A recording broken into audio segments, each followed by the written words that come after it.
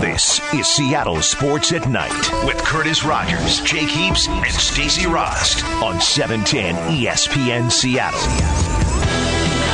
Seattle Sports at Night on this Tuesday.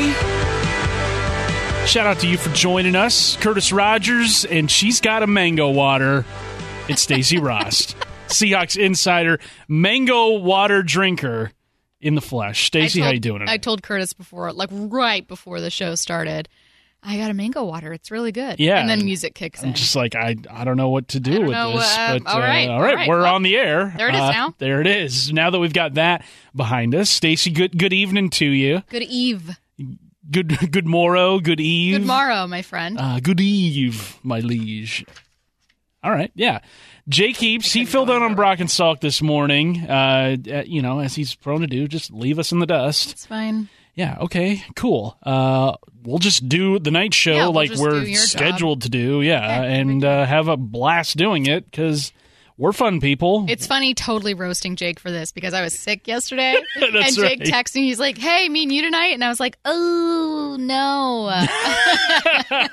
I have a bit of a cough. I meant to text you several hours ago. Sorry. But we're here with you. Coors Light text line, it's always there for you, 710-710 if you've got something to get off your chest. That's where you want to go. But we got a lot in store for you tonight. Our Week 2 takeaways. Stacey, our Seahawks insider, she's been chomping at the bit, ready to go to get all of these out for you, tell you what she saw from Week 2 and what that means for Week 3 going forward of the preseason. Then also, big if true tonight, former NFL GM not sold on Jimmy Garoppolo and the road he's got out in front of him. We'll get into that coming up in about a half hour from now. But as we do each and every Seattle Sports Night, we started off with what is on the timeline. And today, the big story, DK Metcalf, Seahawks second-round pick, set to undergo a procedure on his knee with the hope that he'll return to the team by Week 1 of the regular season. That procedure was scheduled for today. Haven't seen anything on it yet. No, presumably it was earlier this morning. Obviously, we don't know for sure. But Pete Carroll didn't sound especially concerned. He didn't give a timeline, so I was getting some tweets asking, whether he'd make a Week 1 start or what that would look like. Pete Carroll didn't say. And part of that is the procedure itself is a scope, so they might find something else. But he seemed pretty confident that what the team had seen on the MRI was minor enough that DK Metcalf had a chance to come back by Week 1. He didn't make any promises, but he said there's optimism there. I think it's great that he's got a chance to come back for Week 1 because of how needy this Seahawks wide receiver room is right now. You've got, obviously no Doug Baldwin. Tyler Lockett, really the only guy that has proven at the professional level to have a consistent output. And last year he had a breakout season. He's really your only sure thing in that group.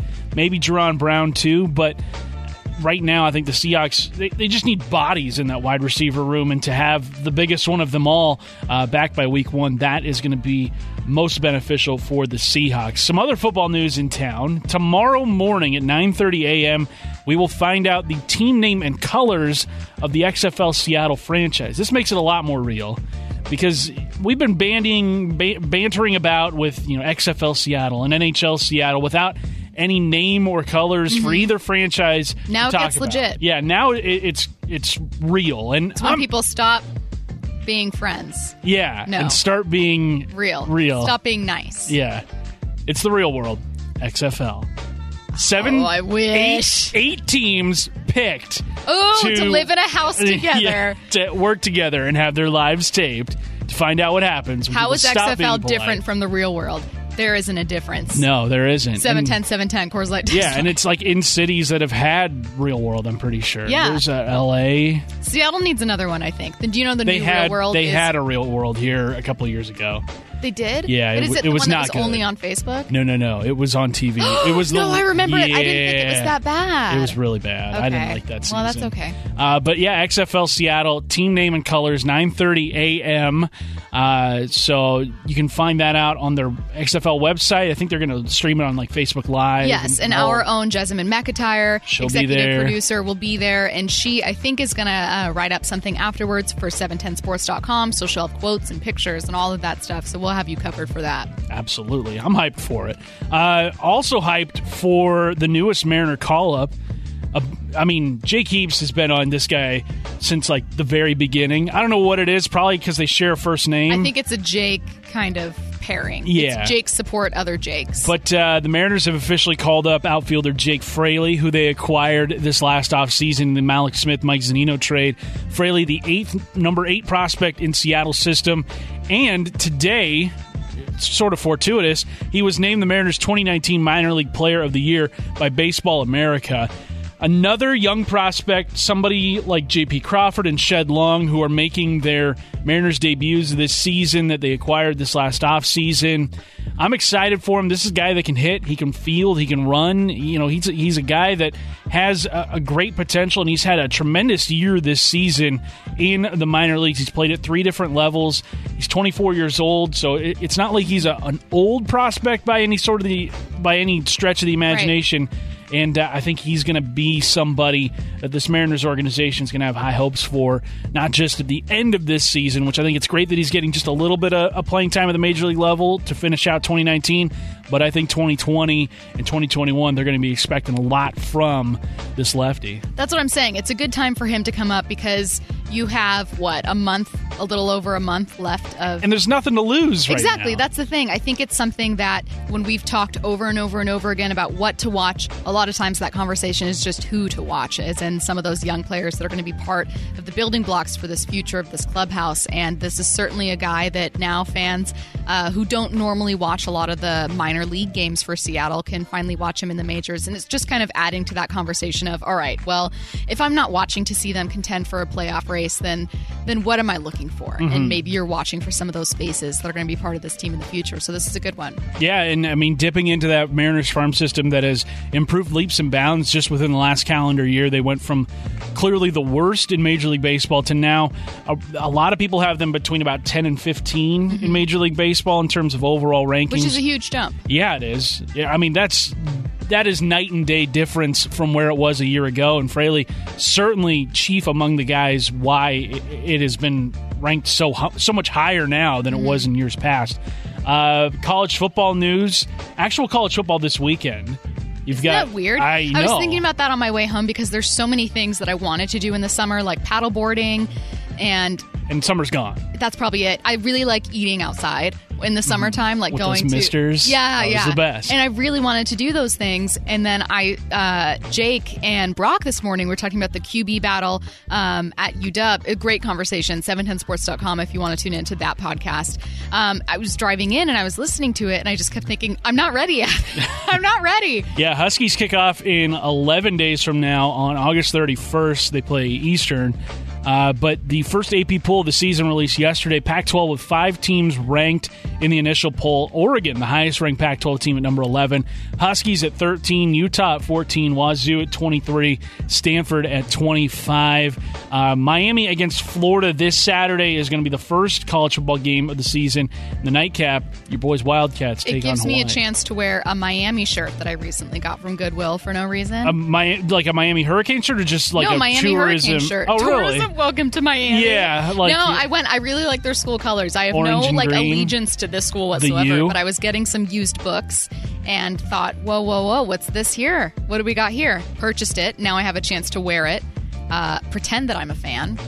Watch some college football, bring it in. I'm actually surprised Utah isn't a bit higher on this list, but I wouldn't be surprised if they're kind of leading the pack by the end of it. Yeah, a lot of people have Utah as the preseason conference favorite in the Pac-12. Yeah. Should be a fun season up ahead. Somebody who's not having fun right now, we'll get into this at Big If True, but Jimmy Garoppolo, last night for the 49ers, went 1 of 6 with an interception in the 49ers' second preseason game.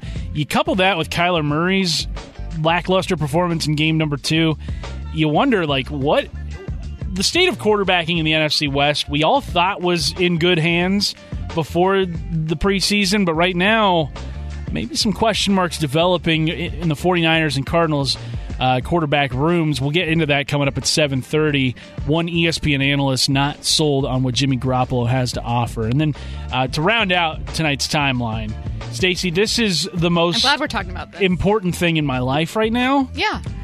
The chicken sandwich wars between Popeyes, Chick-fil-A, Wendy's, and Burger King. It all started Chick-fil-A minding their own business, having the monopoly on that Ken market. Burns documentary on this specific war. The 8-part documentary on this. Chicken sandwich wars. Yeah, where'd you get that Purple Heart? I served in the chicken sandwich war. But yeah, Chick-fil-A doing their thing with the chicken sandwiches they've done for years and years and years. Which is fine. No one's, it's delicious. We didn't realize how we really felt about it until Popeyes, the new kid on the block, just within the last week, has changed the entire spectrum of chicken sandwich. I haven't in the tried fast it food yet. world. The closest one to our studio is in White Center. So I told Brent Stecker, the editor for 710 Sports, that on Thursday or Friday, he told me to do it Thursday because he's not in the office on Friday. So on Thursday, I'm going to go get a bunch of the sandwiches and bring them back, and we're all going to have some taste tests at 710 because Jessamine hadn't had it, I hadn't, Brent didn't. You did, and you had it twice. I did. That's how good it was. You dipped your whole foot. Yeah, I cannonballed into it, man. It is so good. You leaned into the chicken sandwich battle. Yeah, and I've been firmly on Team Chick-fil-A over the years, but man, Popeyes is forcing me to reconsider reading some things. Review in, I kid you not, the New Yorker about it, and it was beautiful. My mouth was watering, so I stopped reading it. That's how you know it's high class if the New Yorker's writing it. It was very It was in depth. Coming up, we're going to get in depth on our Week 2 takeaways. We've got Seahawks insider Stacey Rost here. She's got a whole well highlighted notebook full of notes. I wish I could take a picture. Yeah, and upload it. Yeah. Well, it's radio, so you can't see it, unfortunately. But trust me on this. It's well highlighted. We'll get into our Week 2 takeaways. Also, text in your questions for Ask Us Anything. That's coming up at the end of this hour. Still lots to get to here on Seattle Sports Night on 710 ESPN Seattle. You're listening to Seattle Sports at Night with Curtis Rogers, Jake Heaps, and Stacey Rost. Powered through the Alaska Airlines Studio. On 710 ESPN Seattle.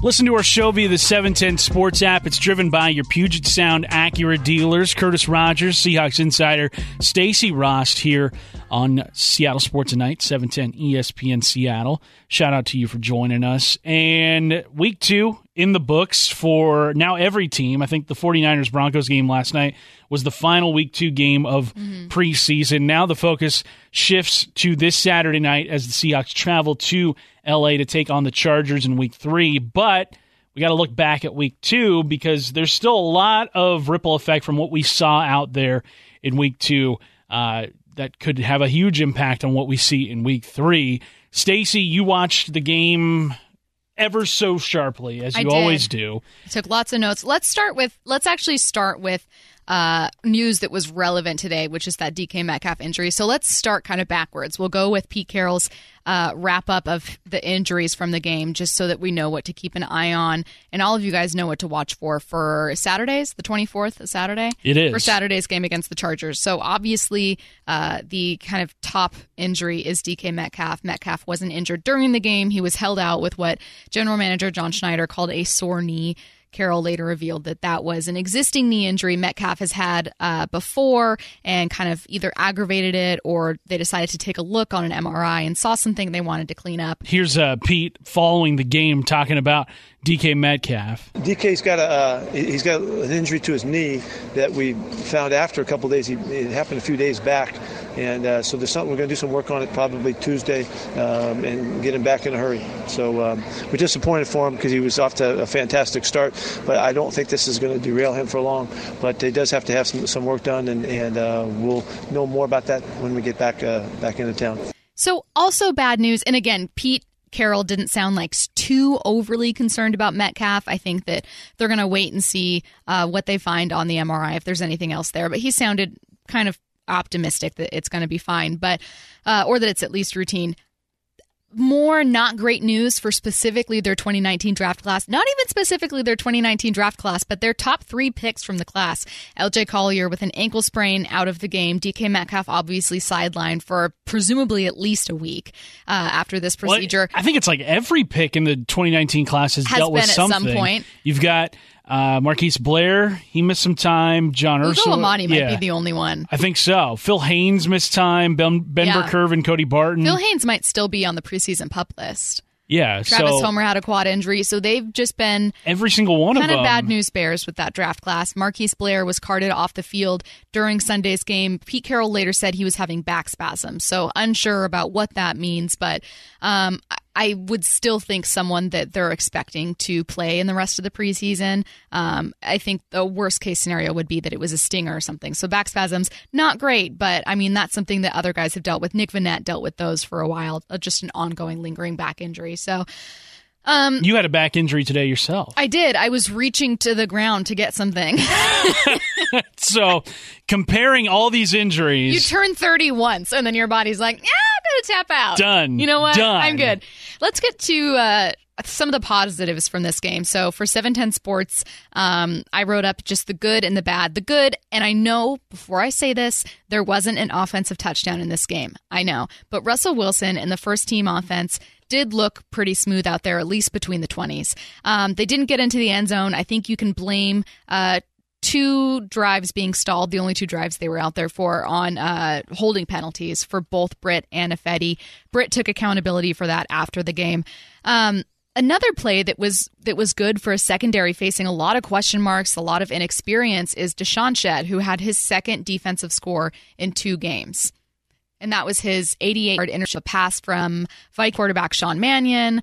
Again, I think it's just great news for a team that, and I know, again, this is something where I think he would come out and say he didn't have a perfect game, but when you're looking for some kind of stability and some kind of regular production from this defense, at least you're getting it at all right now. From, Bradley McDougald isn't being out there regularly. I expect him to have a great season. I mean, to pick up where he left off, but with Deshaun Shedd coming back in here, I think the best case scenario is exactly what's happened, which is, he comes back in and adds a veteran presence and makes a difference. Yeah, I don't think there was I don't know of anybody who saw the acquisition of Deshaun Shedd and said, really? Why bring this guy back? And because, I would love it if he made the 53-man roster coming out of training camp here, and he showed a nose for the end zone and being in the right spot at the right time when the situation comes up. And for a secondary that is as inexperienced as the Seahawks have, to have somebody like him who's been around the game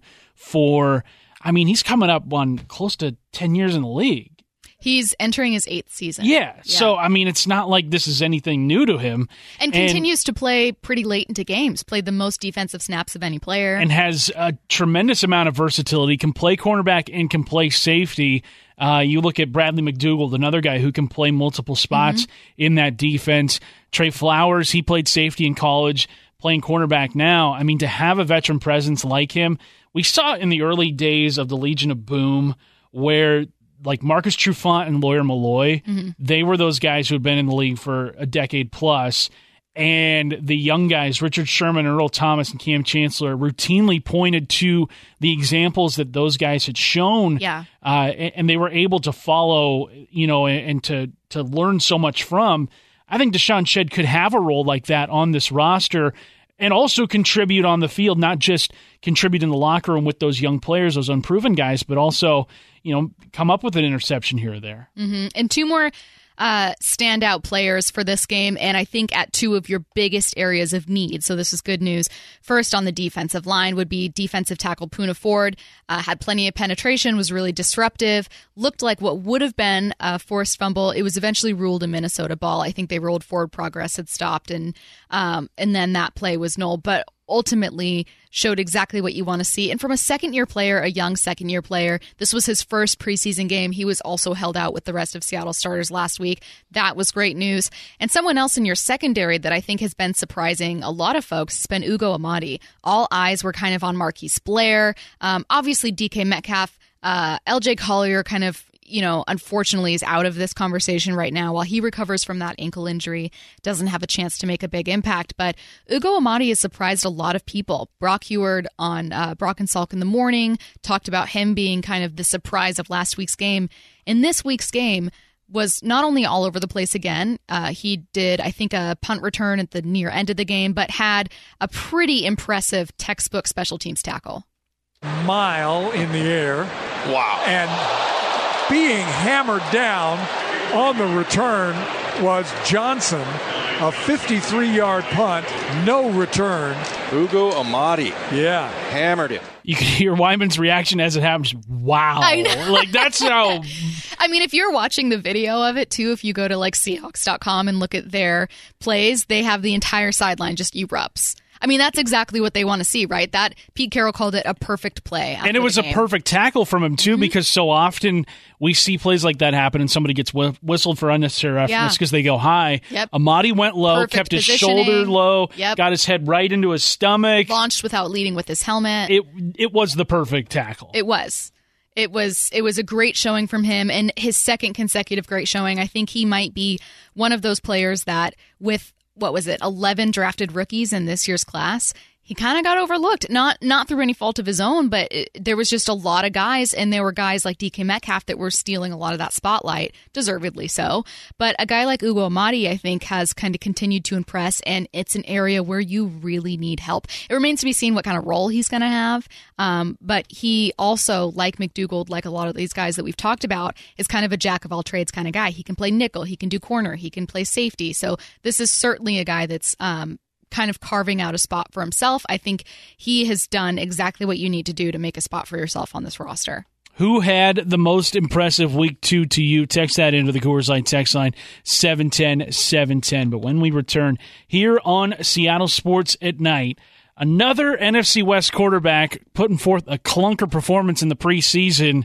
So are we sold on what Jimmy Garoppolo can do for the 49ers? We talk that next in Big If True, right here on 710 ESPN Seattle. Live from the Alaska Airlines studio, this is Seattle Sports at Night with Curtis Rogers, Jake Heaps, and Stacey Rost on 710 ESPN Seattle. Get your texts into the Coors Light text line 710-710. We need those questions for Ask Us Anything to wrap up the night here on Seattle Sports at Night. That's coming up in about 20 minutes from now. You can download the Seattle Sports at Night podcast, 710sports.com. Click on Demand. We're there for you every hour of every show. Also there at your fingertips. You can subscribe on Apple Podcasts, Google Play, Spotify, wherever it is you get your podcast. Curtis Rogers and Stacey Rost here. Stacey, I don't know if you've been paying attention or not. Which actually, probably not. Yeah. But I was pretty sick yesterday. Yeah. You were down for the count. I was out. Yeah. And you texted me, seeing if I could come in. I was like, it's my day off. And I was like cool. Yeah. You're just going to go eat saltine crackers and have your juice and go back to bed. I didn't eat until like 6 p.m. And then, when one of those days when you're like, I have no appetite, and then the evening, and once you get your appetite, you're like, Uber Eats, I'm ordering everything. Yeah. That's how I did. I did Uber Eats, and I was like, money is no object. Like, even though we're the tail end of, like, we're a few days out from payday. Yeah, I was, like, I took even a then risk. it's like, I took a risk with it. I'll go down to single digits in my bank account. Hungry, I don't care. No. We're about to get paid in a couple of days. No big deal.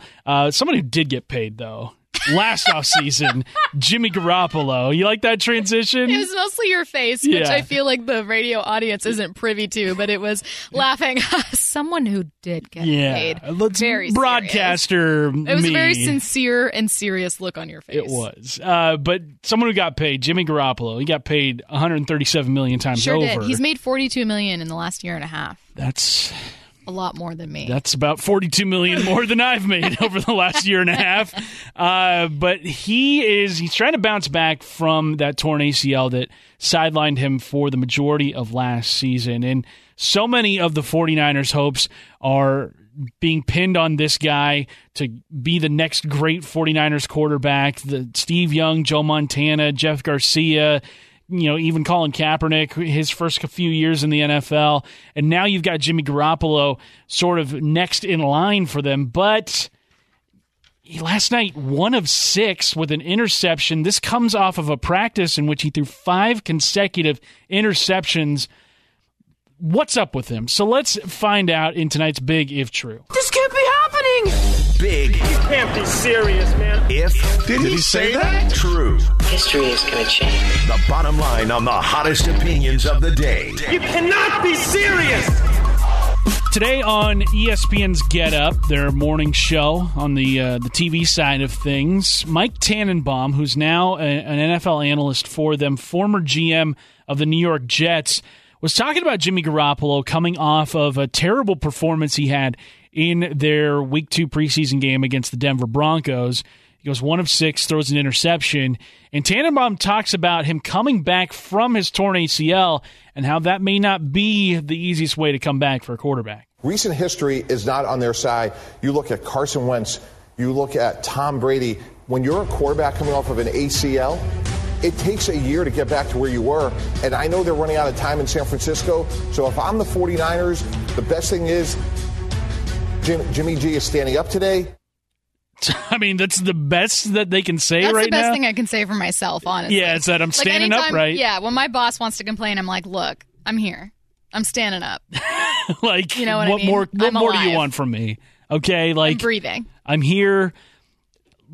Get used to it. Yeah, okay, like this is how it's going to be. Don't you feel like it's still a little bit too early, even then, to say and to give any kind of serious knock on him? Like, if Jimmy Garoppolo hadn't been paid as much as he had in so few games, I don't think we wouldn't be having this conversation. No. It would be like, well, there still might be something there, but he was out for a total of, I mean, Kyle Shanahan after the game said the whole offense couldn't get going, and he would have liked to be able to kind of keep them in and let him get another shot, but he just can't. He has to pull him, and you can't risk re-injuring your starting quarterback.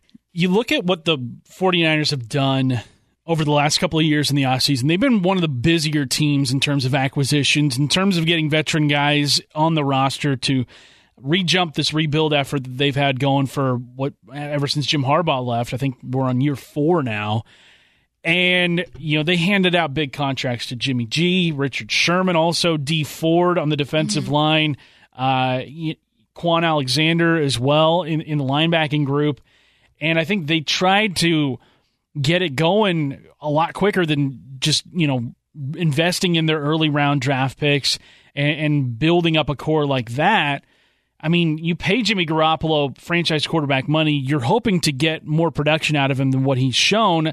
And Bill Barnwell, who tweeted this out at the end of last season, comparing the career numbers that Jimmy Garoppolo has put up to that of Nick Mullins, who replaced him at the end of last season when he went down for an injury, their numbers are eerily similar. You look at their completion percentage.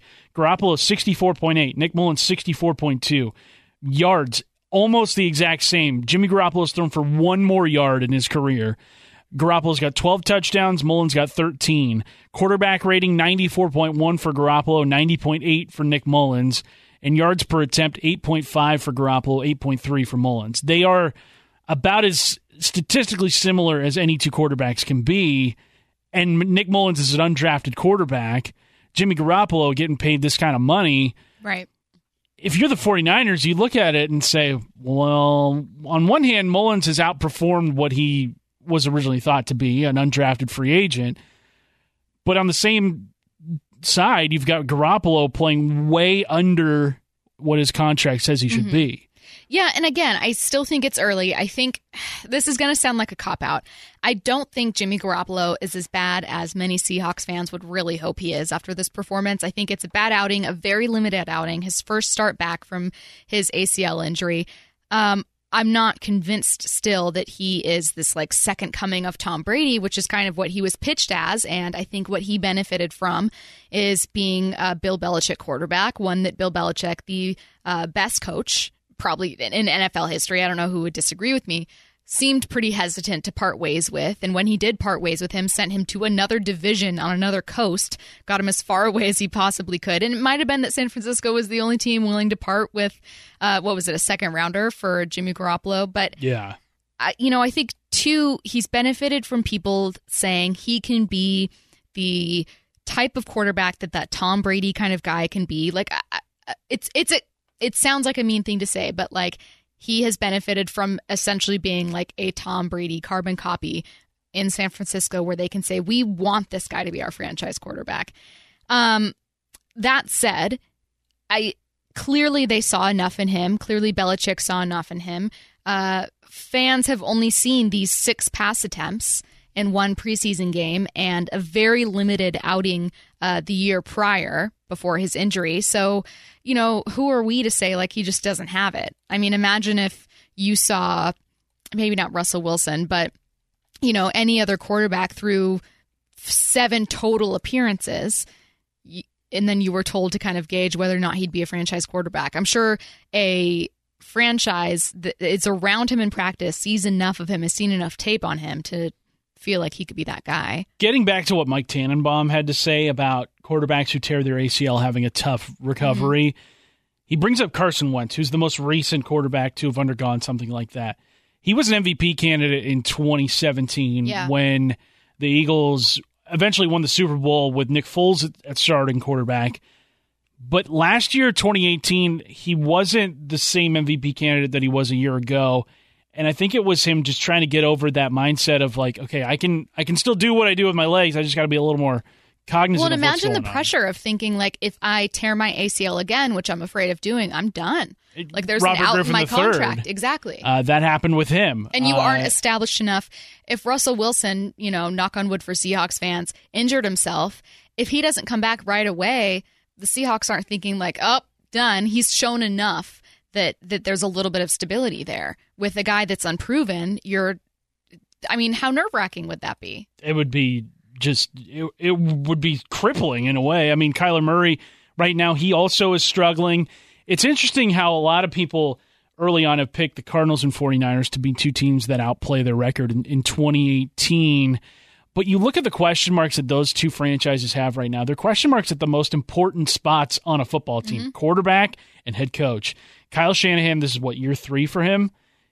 He's won, 5 games? That's the most he's won as a coach in the NFL. And yeah, last year dealt with a ton of injuries on the 49ers. But, what has he shown in those 2 years that makes you wonder, oh, when this team's healthy, watch out.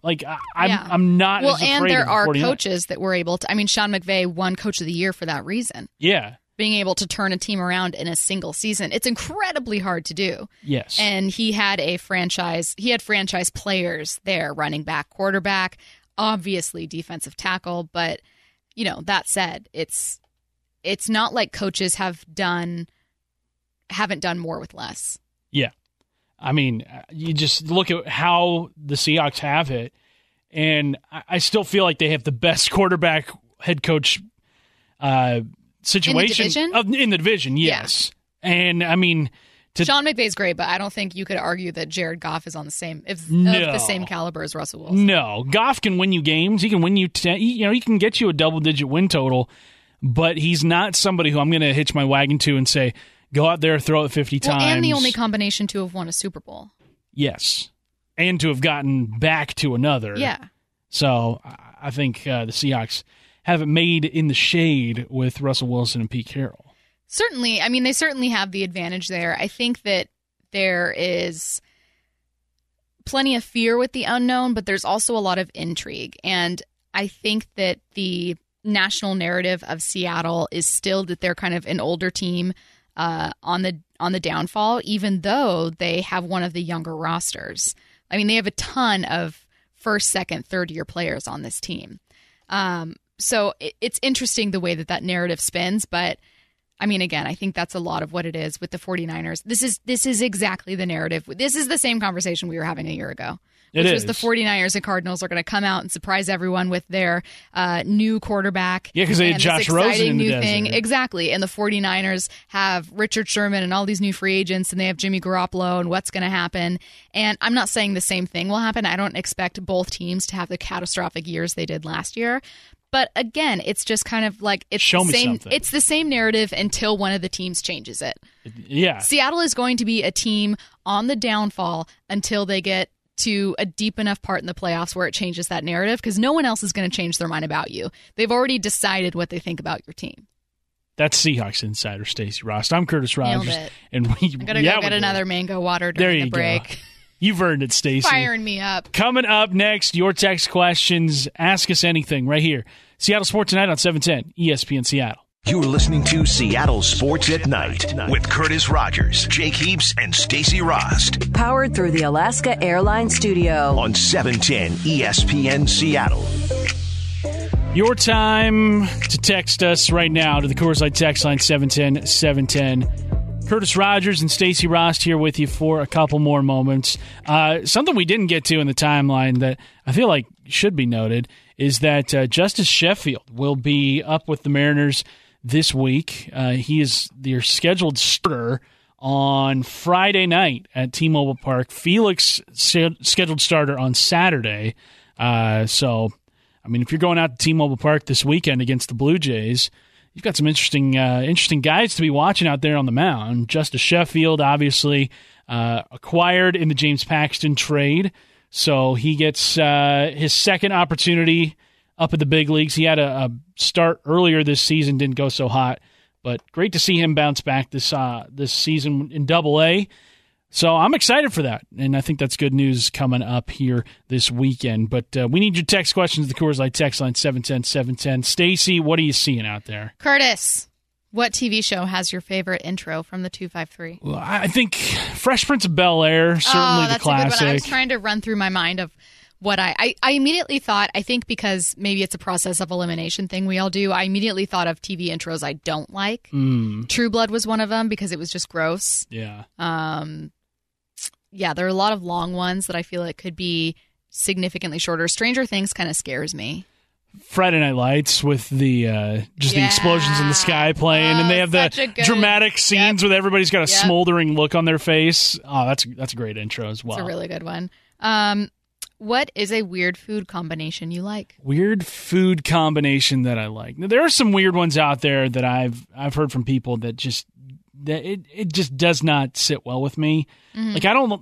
People will text in and hate on me for this, but I don't like it when people dunk their fries into like a milkshake. I can't get behind that. You know, it's not disrespectful to me, but it's not something I've tried it. It's okay. I get it. It's not how I prefer to eat those two foods. Yeah. Like, they're so good on their own. Yeah. Keep it that way. You know what I really don't like is a Seattle dog, cream cheese on a hot dog. You don't like that? No, because you have two things that are essentially the same texture that you're eating together, and that's disgusting. Your entire food is soft. The whole thing is soft. You have no texture. There's no crunch to it? No. What if you put grilled onions on it? Maybe. It needs that a little bit because I like sushi with cream cheese, delicious. But usually it has some other stuff on there. You know? Yeah, there's like a onion. Yeah, you have tempura, some cucumber.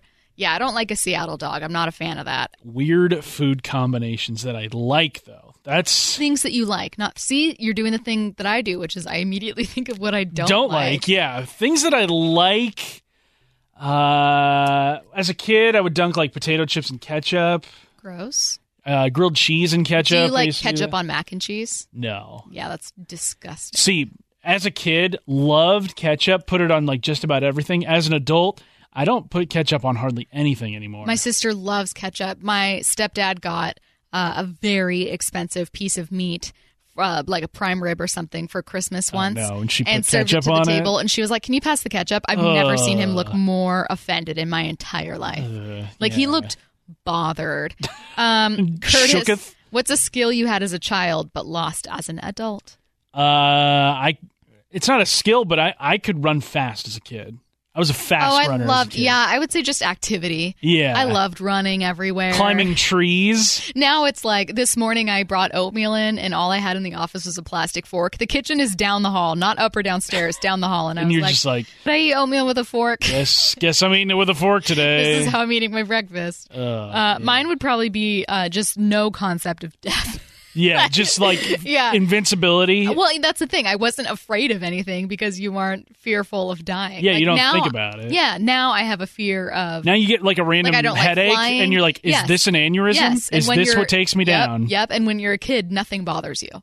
Nothing in the world. You can fly anywhere. I could go in a rickety plane and I'd be like, it's fun. It's a fun adventure, instead of like, I'm too young for this.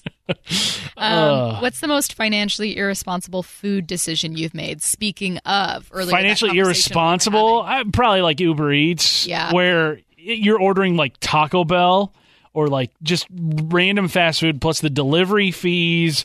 And you got to throw in a tip in there. See, whereas your like $10 Taco Bell order comes out to like $25. Exactly. That's financially irresponsible. But we've all I've done it. We've all done it. I'm going to say two things. One is before Uber Eats was a thing, Eat24 was what I used a lot, and they have a delivery minimum for a lot of places. Eat24, is that like the Friendster of delivery services? Yes, it's the MySpace. Oh, man. And so they used top to have 8 restaurants. They used to have like a $30 minimum for certain Whoa. things. So there was like a sushi that had a $30 minimum, and one night I'm by myself and I really wanted it, so I got like $40 worth of sushi. It was stupid. It was a dumb thing to do. And immediately after you're full after 10 minutes and you're like, what did I threw $50 away. And would you do it again? Yes. Absolutely. In a heartbeat. Absolutely. I feel like on food, it's okay to just go wild sometimes. You don't realize that's what you're doing. Like I wouldn't walk into a store if they were like, it's a $30 minimum. I'd be like, pfft. Yeah. Oh, okay. Okay. Sure. Yeah, here's $0. Hopefully that covers your $30 minimum. Got him. Yeah. But when it's I'm food, not going inside. And it's not groceries. It's not anything. It's just, another one would be, this was Uber Eats, but sometimes Subway pops up on there. Yeah. Like you'll get McDonald's or Subway or Starbucks, and what should be $5 turns into $20. Yeah. And it's just your normal order. Yeah. And and you spend 3 times what it's worth, and it's stupid, but we've all done it. It is. And we're going to do it again. And we're going to do Seattle Sports at Night tomorrow again. We'll be on after the Mariners. Actually, we will be on after Danny David Moore because the Mariners play early tomorrow. There we go. Yeah, and it'll be all 3 of us. So Regular regular 3-man weave starting at 7 p.m. tomorrow. So don't want to miss that. For Seahawks insider Stacey Rost, I'm Curtis Rogers. This has been Seattle Sports Tonight on 710 ESPN Seattle.